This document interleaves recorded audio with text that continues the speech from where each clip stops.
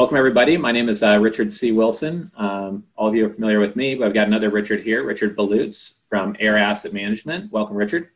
Thank you. Thank you. And I looked at my email history because I didn't know the exact date, and I guess we first exchanged emails in 2008, so a while ago now. And I've probably met in person at least 25 times. I haven't been counting, but quite a number of times. And you've spoken at many of our events. This webinar is going to be on life settlements. Most people don't know what a family office is that don't work in the investment space. Most people that work in the investment industry don't know what a life settlement is or how they work. Those who do know sometimes have misconceptions. They think about investing in a single policy. So we want to clear up some of those things. And what I've been finding is that every time I'm onboarding a new investor, almost all of them, 90% of them have been raising their hand and saying, yes, I want to learn more about life settlements. And I feel, I'm connecting them to Rich after showing them materials and talking to them about the strategy. But to make the whole process a bit more efficient, I wanted to gather several of you here on the webinar to explain life settlements, introduce you to Rich, make it so when you do have a phone call, you can cut to the meat of the conversation and what you want to talk about privately. But we will be doing Q&A in about 20 minutes. So feel free to ask questions here live. We are recording this in case you get cut off or you need to jump off to the other line at some point. We will be recording it as well. So, Rich, to begin with, I know many people listening live here today do know what a life settlement is, but maybe someone's going to be watching a recorded version of this in a week or two. Can you just kind of define what a life settlement is and what a life settlement investment fund is, which is something that you're offering? Sure. A life settlement is the purchase or sale of a life insurance policy in the secondary or tertiary market. The primary market being that of when the insurance broker sells the policy to the individual for the first time. And then a life settlement is when that individual no longer wants or needs a life insurance policy and decides to settle it or sell it to a third-party investor. That's the secondary market. And then the tertiary market is the investor-to-investor market. Okay, great. And so you offer a life settlement fund, and we only have our signed clients on this webinar. It's not a public webinar. I know you're dealing with clients with the 2.1 million net worth and above, as we do for our performance-only fees. So it's not a solicitation for sale. It's just educational, just for qualified clients that we have signed as kind of a disclaimer before we get into any details. But so if that is a life settlement, then what would be a life settlement fund and how does that operate? Because as I mentioned at the beginning, a lot of people who have heard of life settlements have been approached by brokers who say, hey, do you want to get access to this one life settlement? Or do you invest in these two different policies I just brokered recently? And they're getting kind of a very focused exposure. Can you explain how that's different than your investments? Certainly. So we define what a life settlement is. A life settlement fund is a pooled vehicle that pools investment capital and buys multiple or many life settlements and holds cash. So a typical traditional life settlement fund will just have hundreds of policies in cash.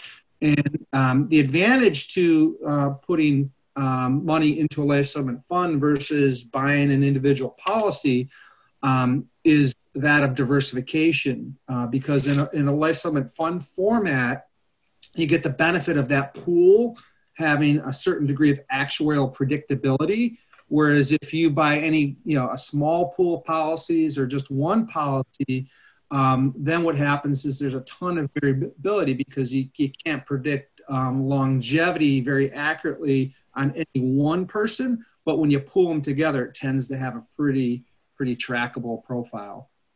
Right. And I want to zoom out for 1 second because I think that sometimes when people hear the words life insurance policy, they think it's a policy for themselves. Obviously, this is the getting access to many different policies in a portfolio where other people, like you said, don't need them or didn't want to pay for that monthly payment towards the policy anymore. The reason why I think a lot of clients are leaning forward on this is it's not related. It's not tracking real estate returns, which some people think real estate hasn't really adjusted to the new reality that we're in yet. It's not tracking the stock market returns, which many people feel like is artificially inflated right now by the government, and how bad earnings we're going to get this next couple months, and whether unemployment gets to 30 million or 46 million, et cetera. The stock market might be affected. It's not related to China versus U.S. trade wars. It's really if people start living all of a sudden a lot longer, or if all of a sudden they start living a lot, shorter lives, then that's really what's going to change the returns in the portfolio. Is that correct? Can you speak to that for a minute?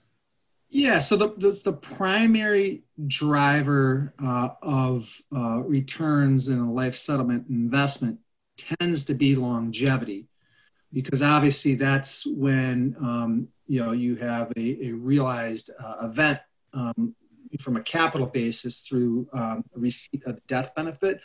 There's also trading, which is another driver of returns, but by far, longevity is the biggest driver. And how many policies do you have within the funds that you offer in terms of diversification?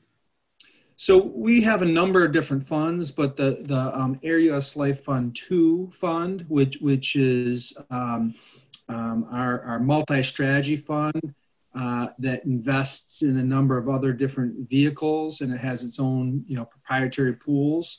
Has well over 1,000 life exposures, so it has a ton of diversification within that vehicle.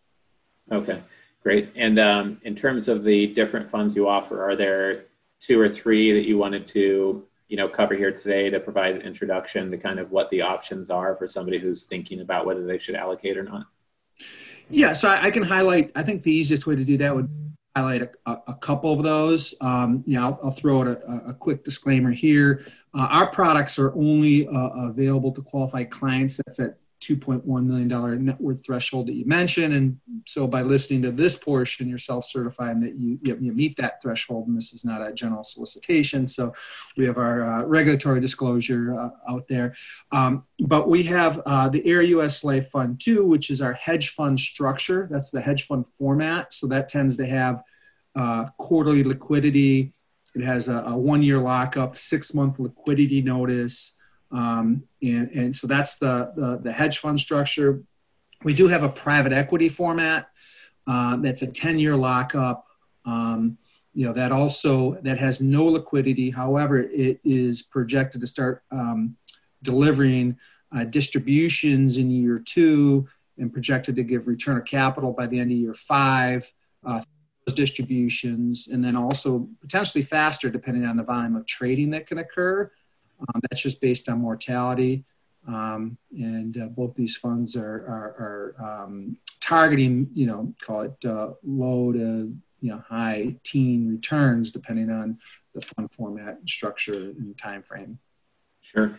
And you sent me an article a bit ago about how the virus could affect life settlements, and largely don't expect it to massively impact the industry. But I do think that even if this virus goes away faster than predicted, that it'll have such a psychological effect, and there'll be politicians that got slammed or removed from office because of the reaction to it, that another potential virus coming out of the Philippines or Brazil is going to be named, and it's going to be tracked like hurricanes. So we need to be tracking them better, obviously.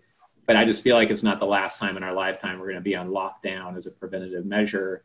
And I want to talk a little bit about life settlements as not just something that could, if the virus can't be controlled, could do slightly better in that scenario, potentially, but also if future viruses come up, nobody wants that to happen. But I think a lot of people are trying to figure out, how do I be smart right now? How do I be smart the next time this happens and be ahead of the herd? And most people don't know about life settlements. Can you talk about that topic just a little bit, about how it's being impacted by the virus? Sure. First I'll talk about the life settlement marketplace. So as an industry, so the industry is remained functioning. There's a direct-to-consumer industry. So for individuals that want to sell it, they can do that through an 800 line, and that is currently transaction. There's also a broker market. So folks that want to settle their policy can do so even during the pandemic. I think what you were focusing on is more of the potential additional returns through a higher morbidity, through the fact that the senior life settlement market, which is the primary market that we focus on, is 65 and over, and our average insured is 82. And so we hold policies on the high risk, folks, the folks that are at highest risk. In 21st Century, which was is one of the actuarial companies, did a study and to see what the impact on mortality would be for the life settlement cohort.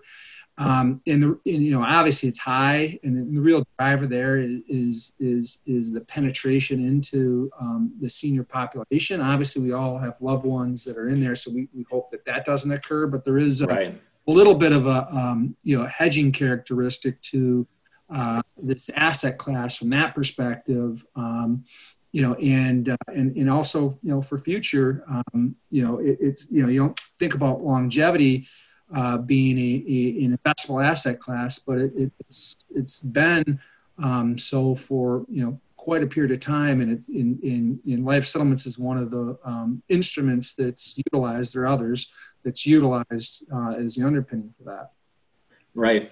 And I see, I've got two parents that are close to 70, and they both have lung issues. So God forbid any of that happens. No one's hoping or wishing for that, of course.